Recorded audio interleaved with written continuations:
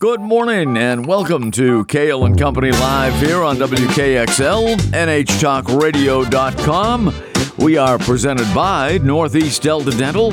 Northeast Delta Dental has individual and family plans designed to fit your lifestyle. Learn more and you can find your plan at deltadentalcoversme.com. And today here on the program, we're going to be talking all things Community Players of Concord. And joining me in the studio this morning as the Community Players of Concord celebrate their 96th season. Boy, it's hard to believe. Time flies when you're having fun, right? And joining us in studio today, the president of Community Players of Concord, Ellen Berger, and the director of the Children's Theater Project's production of Finding Nemo Jr., Karen Braz. Ladies, welcome to the show. Thank you. Thanks, Great to have you with us. Always a pleasure to talk theater, especially local theater here in Concord and the Community Players.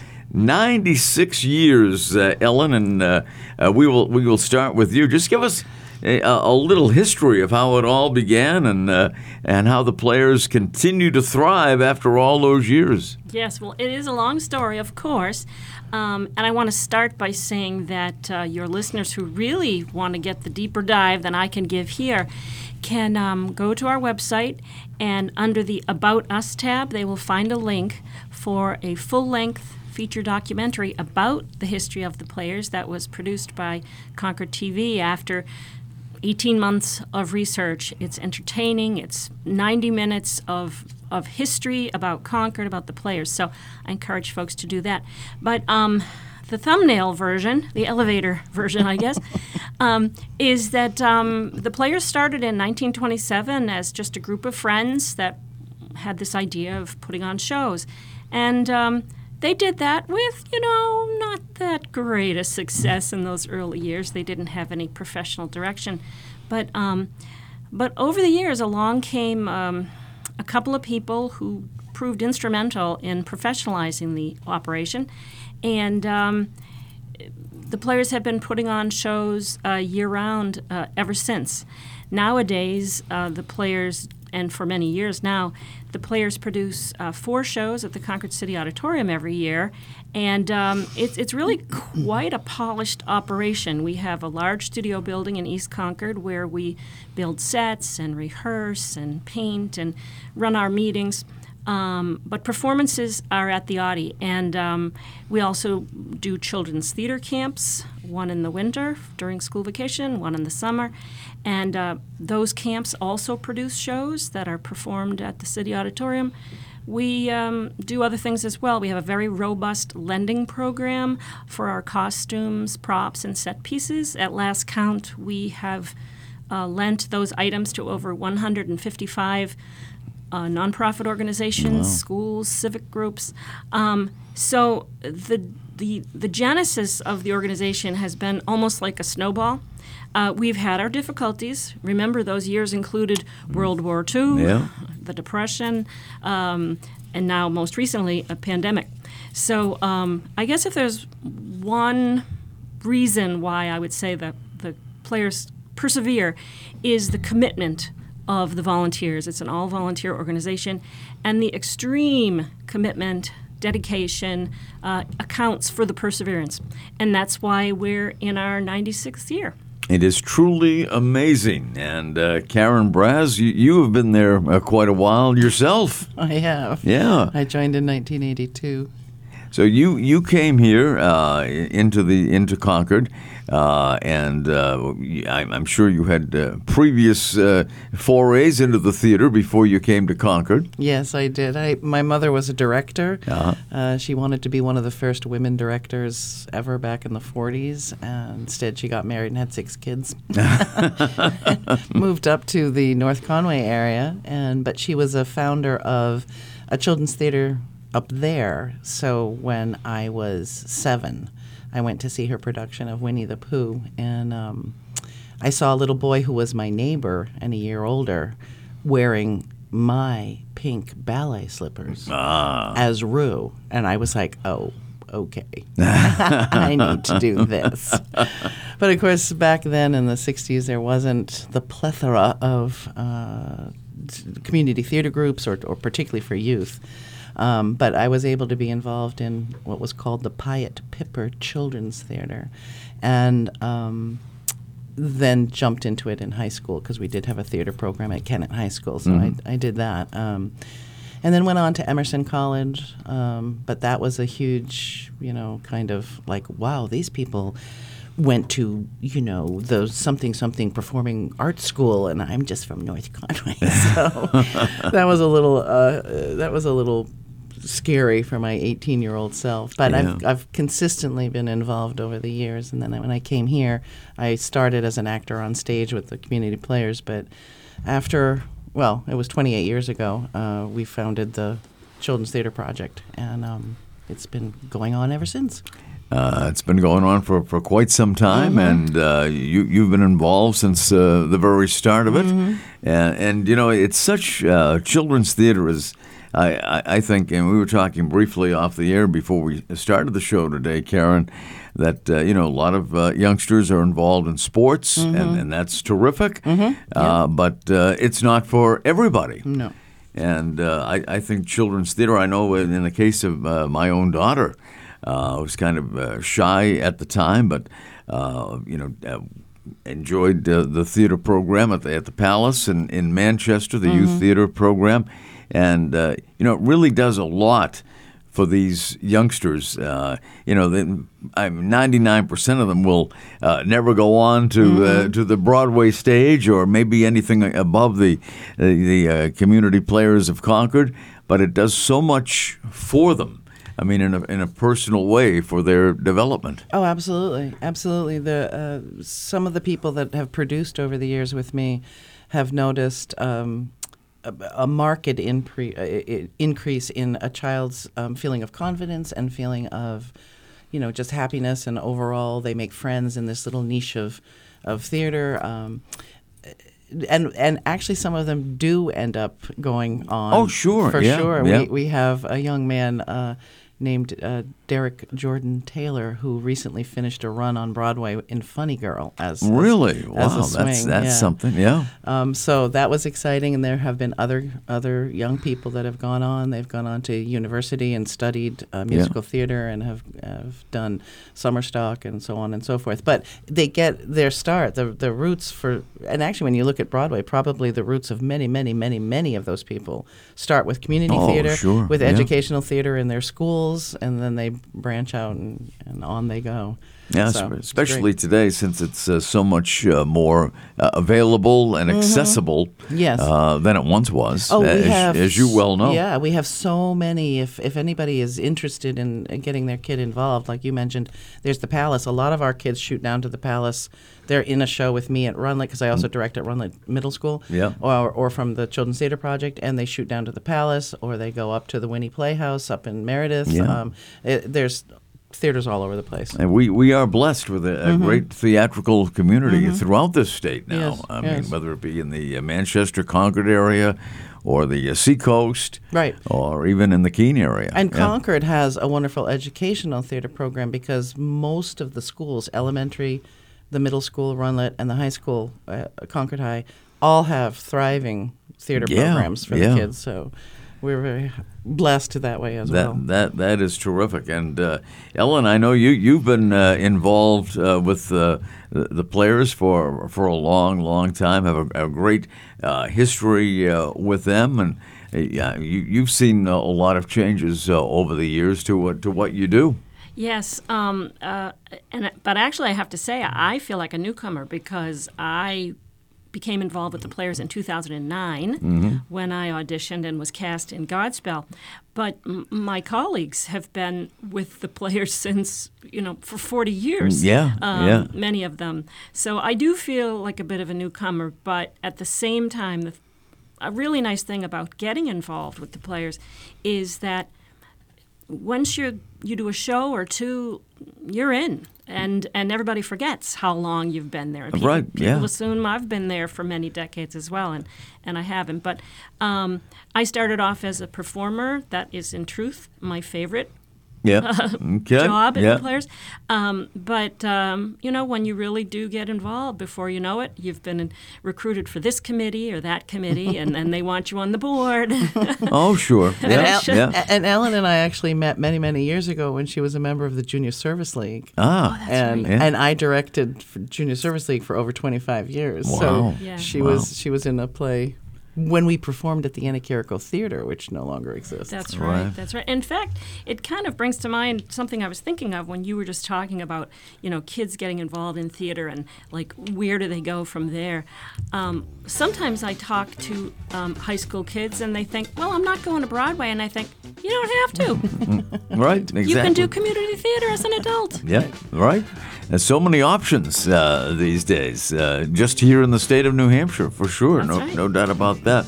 Ellen Berger and Karen Braz are with us in studio today, and we're talking about the community players of Concord, and you can find a lot more information at communityplayersofconcord.org.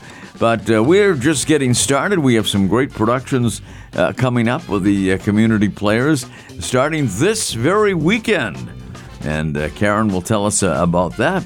And we'll talk about the adult season coming up as well, which is starting very soon, too. Right here on Cail and Company Live, WKXL, NHTalkRadio.com. We are presented by Northeast Delta Dental, and we'll be right back. It is Cail and Company Live here on WKXL, NHTalkRadio.com. Great to have you with us. On this Tuesday morning, Ellen Berger and Karen Braz with us from the Community Players of Concord.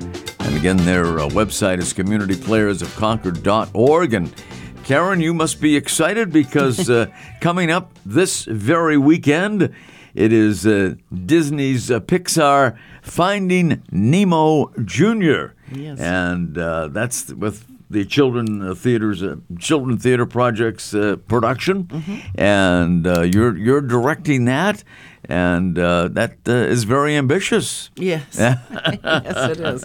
Directing in itself is very ambitious, but with 38 young actors, ages 7 to 16, it's particularly more ambitious. We had our first rehearsal yesterday with costumes on stage because, doing a show is a layered process of, doing music first because this is a musical on stage. So you do the music first, and then you add choreography to some of the numbers, and then you start blocking and figuring out where people go. And so it builds and builds and builds until then you move into the Audi and you add lighting and sound and mics and all of this stuff. And so last night was the first night that they actually, obviously they tried their costumes on prior to, but the costumer is Kate Mara, and she has created over 100 costumes because of those 38 kids, there's only 3 that stay the same, Marlin and Nemo and Dory. The other 35 kids play moonfish and sea turtles and these groups and groups and groups, and that the characters meet on their journey through the ocean. So they have anywhere between 2 and 5 changes. Isn't that something? And wow. That's a lot of costumes for Kate to pull together, and they're spectacular. They're absolutely spectacular. But so the kids were all excited because, of course, they got to try them on and I'm be on sure. stage in them and go through the show in them. So it was a lot of fun. That must have been a big night last night Oh, it for was a them great to big night. wear their costumes Yes. for the first time. Yes. And, how long has the rehearsal process been going on? Well, we audition in June right before the schools let out for the summer holiday, and we do that because it would be impossible to get the kids back from camps and this and that and vacations. Sure. So we we hand out the scripts, and sometimes we have a first read-through before they all disappear. Right. But we didn't this year. We had it in August. But we had 4 music rehearsals at the end of August to sort of try and solidify some of the musical numbers. And then we started for real, right after Labor Day. So we've been going 6-7 weeks, Yeah. 3 times a week. I mean, it takes a lot of dedication from you and also from the youngsters involved and those behind the scenes as well. Absolutely. Absolutely. It's a huge, it is a very large commitment. We were talking prior to going on the air that, I've spoken to a lot of kids over the years about what it's like, because I think that a lot of adults, a lot of kids go to see a production on stage, and it could be anywhere, community, Boston, New York, and they see the final product. They see the lights and the costumes and all of the singing and dancing, and if it's a musical, and they go, oh, I want to do that. But that's the end point. Right. So Yeah.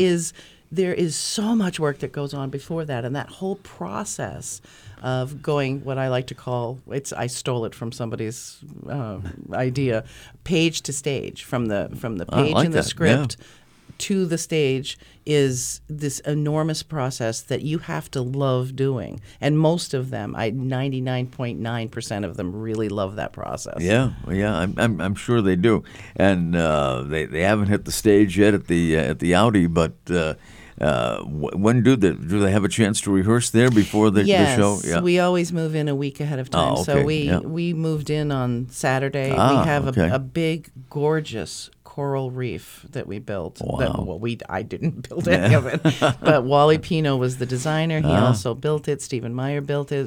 Rick Silverberg and a bunch of people built it and painted. And then we have this amazing scenic artist that has put coral, wow, yeah, as it is, all over it. It's absolutely spectacular and beautiful. But then we rehearse Sunday, Monday, Tuesday, Wednesday with tech dress rehearsals, and then we have a final dress rehearsal on Thursday. We perform Friday night at 7 and Saturday at 2. And then we strike it all and take it back to the studio. Wow. So 2 performances. 2 performances. This Friday night and Saturday afternoon. Yep.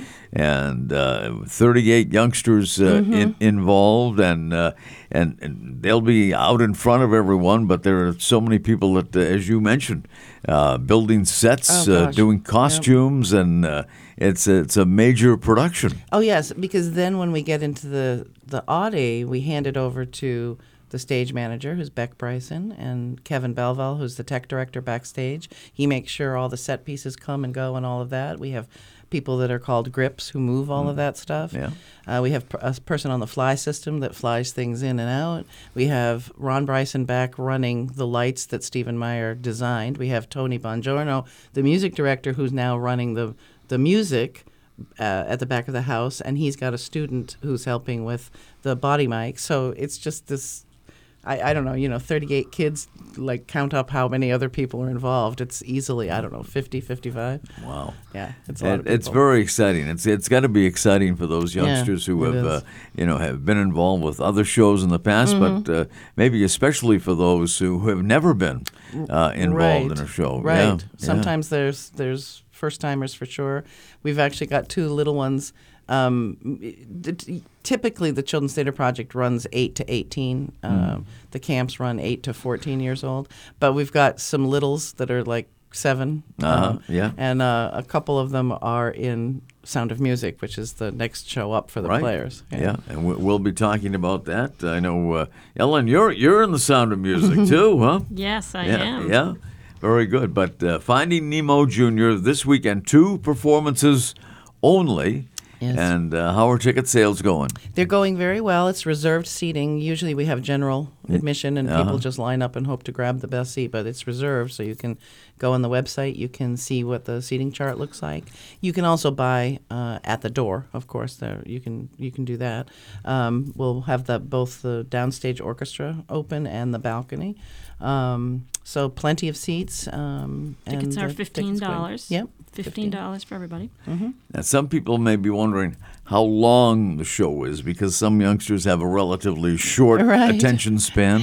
Well, with the Broadway junior shows that are done by produced or scripted out of a house called Music Theater International, they take Broadway well-known shows and shrunk them down to kids' performances level and transpose songs and so forth. So they generally run an hour and 15 minutes, but I always like to do, particularly when we're at the Audi, I always like to do an intermission because then the cookie bakers from Friends of the Audi provide nice refreshments, and they ask for a donation, and that's money that goes back into the Audi, which is a great thing to do. So there's a break after the first half of the show, and then you come back in, and so that's good for little kids. Yeah, no, that is terrific, because they probably have business to take care of during the intermission, and they want cookies and get those delicious snacks. Yeah, that the volunteers bake, and it's great, and it's all part of the experience with the community players of Concord, and we'll be talking more about the adult shows coming up in just a few minutes. But again, just this weekend only, 2 performances. Friday night at what time? 7 o'clock. 7 o'clock. The curtain. But the house will open at 6:30. And Saturday? At 2 o'clock. House will open at 1:30. And I will mention box office opens 90 minutes before showtime. For all the shows? Yes. Okay, very good. Including this weekend. And Finding Nemo Jr., a musical with 38 kids on stage. Based on that Disney movie.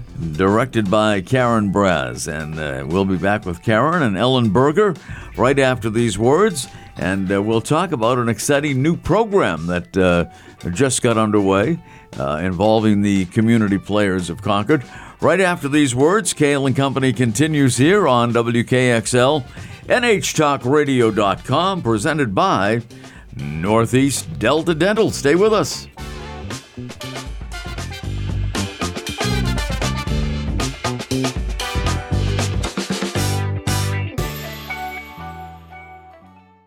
Welcome back. Cail and Company live here on WKXL, NHTalkRadio.com. So happy to have Ellen Berger and Karen Braz from the Community Players of Concord with us, celebrating 96 years.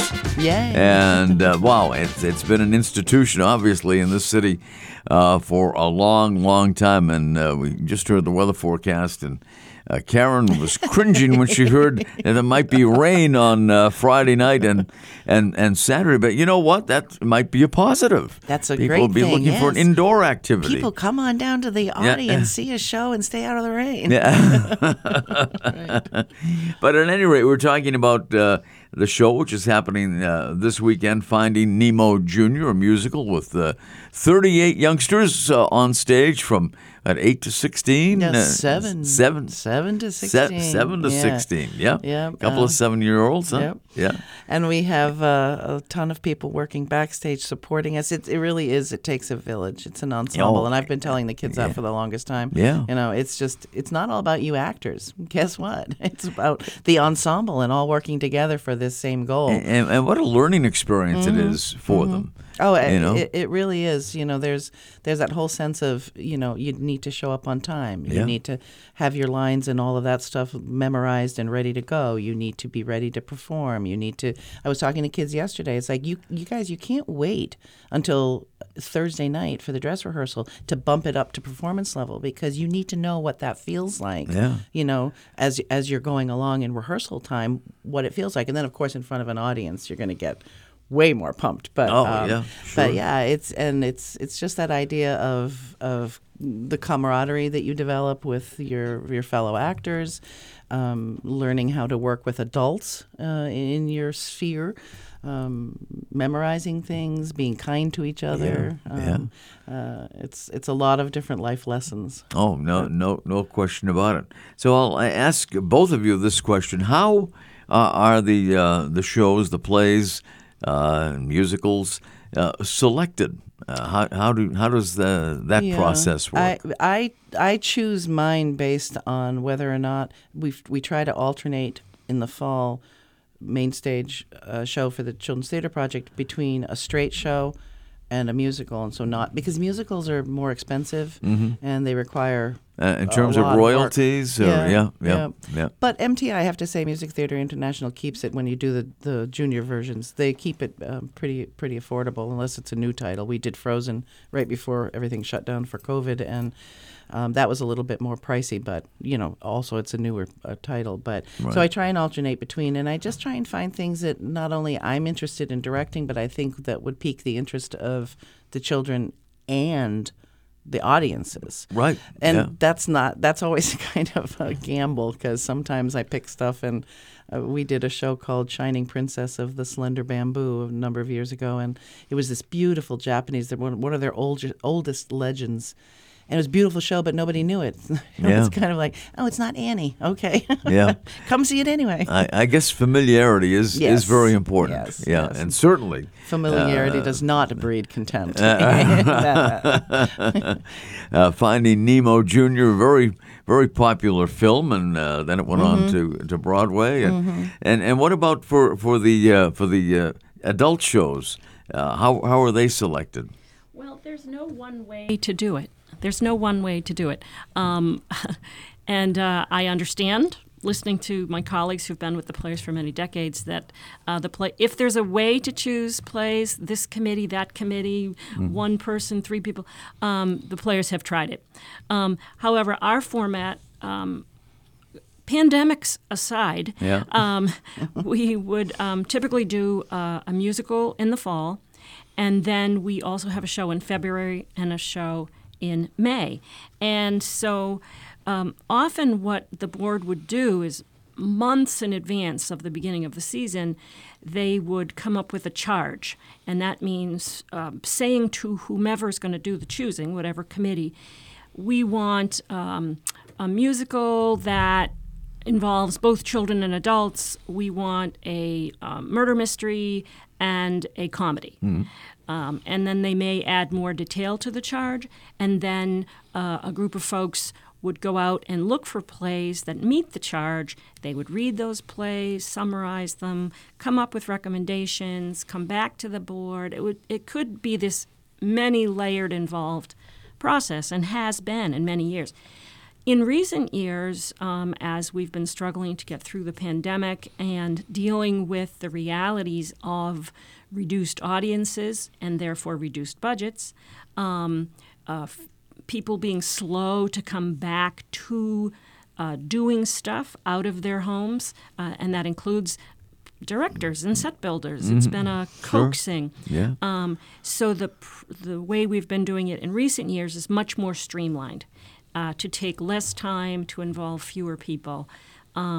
But this year, we are finally back to what we think is, quote, a normal season. This is the first time since 2019. So we are doing a musical in November. We're doing The Sound of Music. And then in February, we are doing Agatha Christie's Witness for the Prosecution. And in May, we are doing an updated kind of comic version of Pride and Prejudice. Okay. So that for us, that would be a pretty, quote, normal season. And those titles, again, were chosen because we still are trying to lure audiences back. It's been a steady building process that's going on, and I think you'll hear that from any performing arts group you speak to. And so we were going for the familiar, things that we know that our audiences either already know or sort of know. And this is not the time for experimentation, but we will get back to more unusual or unheard of titles as the years go on, we think and we hope. And when selecting a show, I'm sure many people lean toward the familiar anyway, even under the best of circumstances. Well, in community theater, that's definitely true, because a lot of folks who are our regular subscribers, audience members, they're not, quote, theater people. They just like to go to theater. And so they're less apt to say, well, I've never heard of this, and it sounds kind of bizarre, but I'll give it a try anyway. Instead, they go for things that they know. And that's why if you look at Broadway, you look at what's been on Broadway in recent years? What is it? Lots of revivals. Revivals. Yeah. What we call jukebox musicals. Yeah. So a new musical, but filled with music that the people know.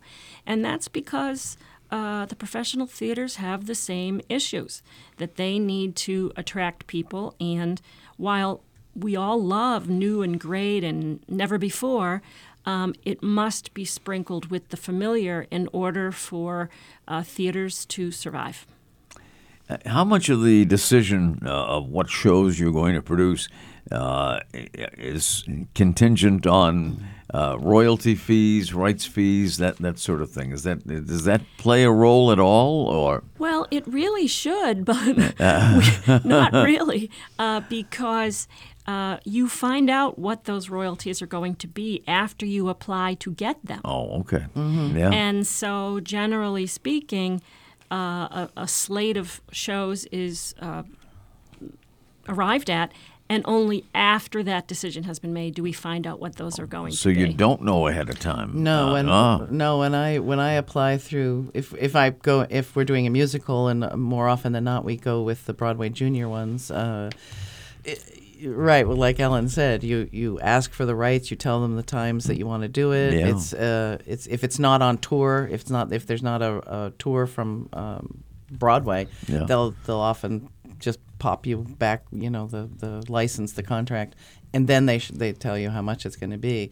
Because I've done it for a lot of years, I kind of have an idea of what it's going to be. Yeah, But like I yeah. said, the newer titles are definitely more expensive. So then it's a question of saying, okay, where can we make sure that we can afford to do this in terms of producing sets Right, and yeah. costumes and all of that? And this year, for the first time in 28 years, we did what many other companies do, which is ask for a participation fee. Because Finding Nemo Jr., we knew going into it was going to be a huge costume show. Yeah. So it would be a question of either buying some of them, but having Kate buy fabric and do all the building Sure. of the costumes. So Yeah. we had to do that. There is so much that has to be considered, Oh, really, yes. that people never think about. No. The average theater goer Mm-hmm. doesn't really think about it, but there's a lot that goes into it. Mm-hmm. And of course, the Sound of Music coming up November 17th through the 19th, just before Thanksgiving, and that's a show that everybody, no matter what, no matter how many times they've seen it, whether it be the movie or on stage, I don't think people can get enough of the Sound of Music. I mean, no matter where. I saw a recent production where Catherine Martinez, our producer and general manager, was in Laconia. That was a great production there. And I know it will be at the Audi coming up in November. We'll talk more about that after the break. And again, about something new involving the community players of Concord. And I promise we'll get to it.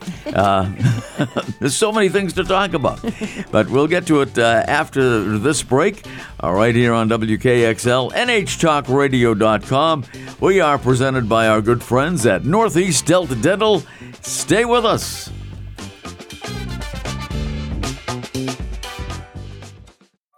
We are back, Cail and Company live here on WKXL, NHTalkRadio.com. So pleased to have the president of the Concord Community Players, Ellen Berger, with us, and the director of the upcoming production of Finding Nemo Jr., Karen Braz. And that production is coming up this weekend, folks, Friday at 7, correct?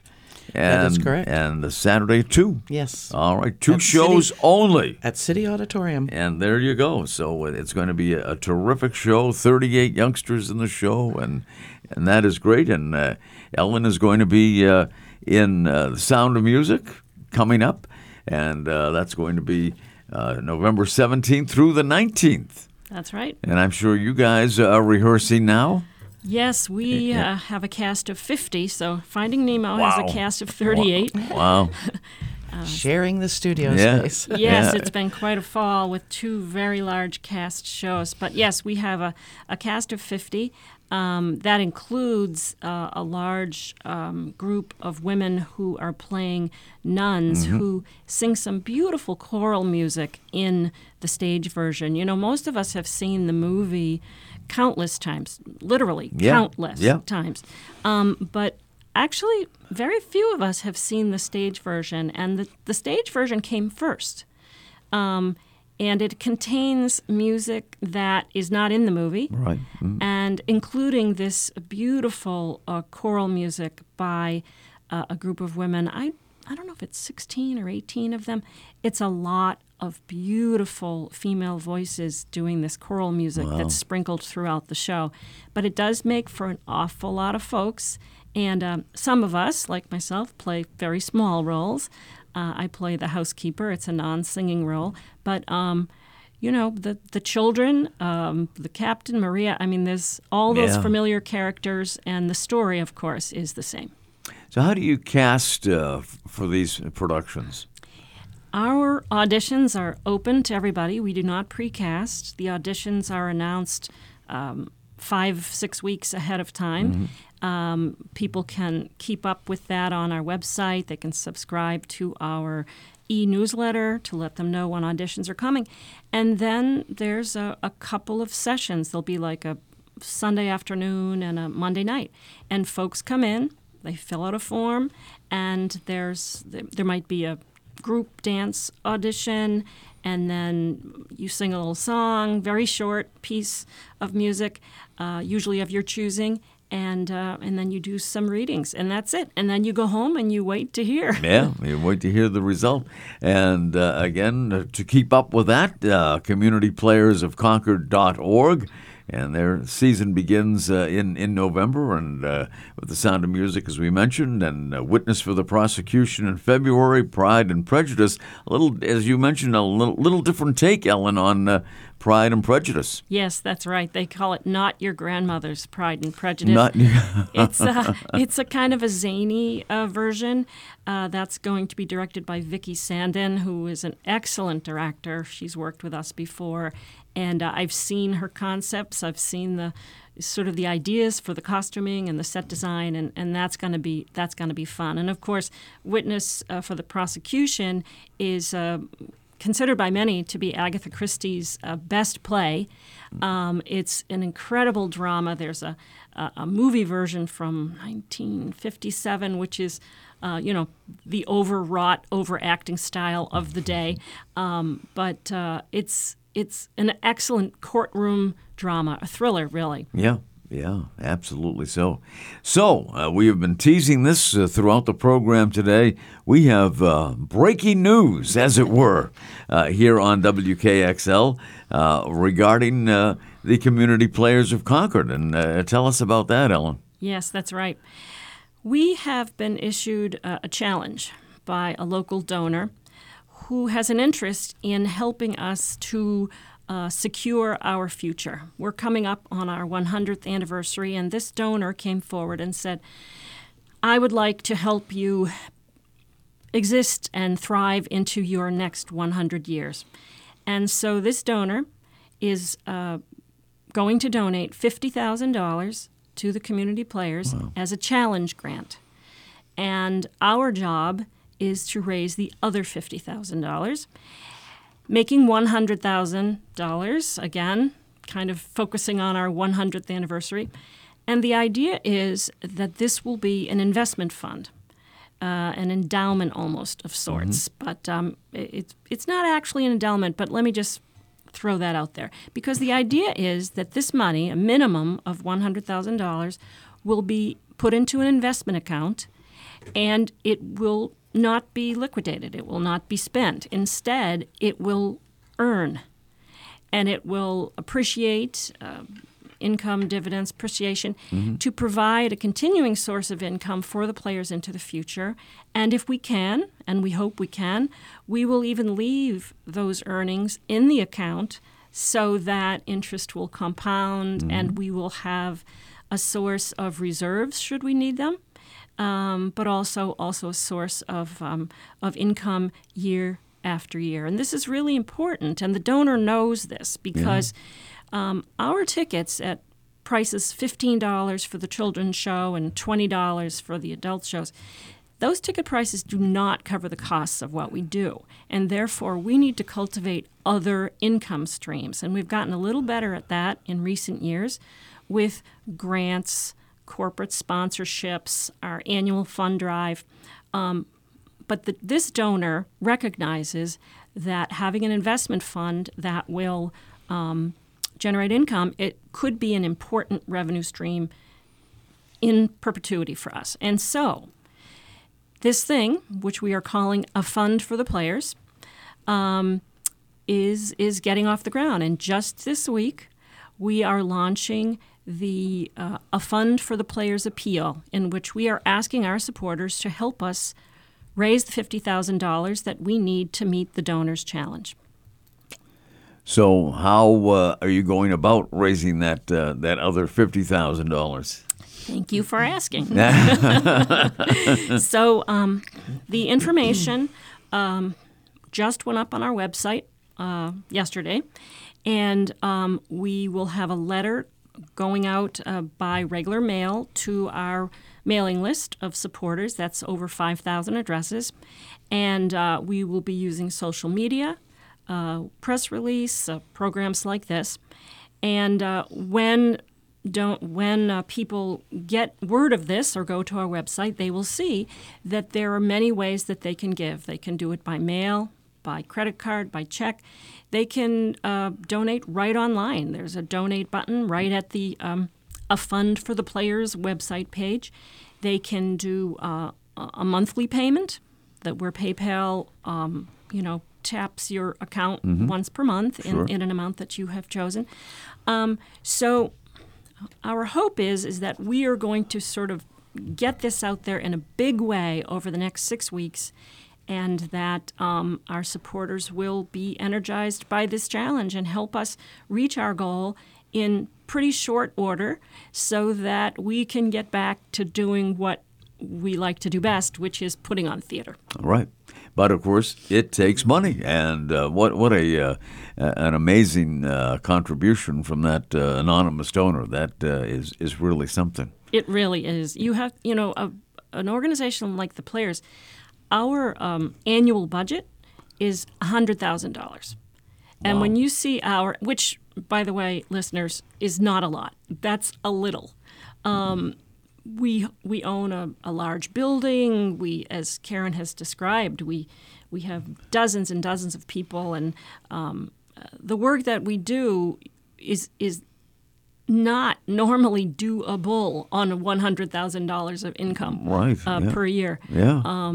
But we can do it because of these other sources of revenue. So for a donor to come forward and say, we're going to give you $50,000 is huge. Yeah. It is huge for us. That's half the yearly budget, right? Yeah, right there. Exactly. Yeah. And the donor knows this, and they know that this will be a huge boost. And so we hope our supporters will be energized and help us to meet this challenge. And I will mention, Ken, we did some quiet fundraising already.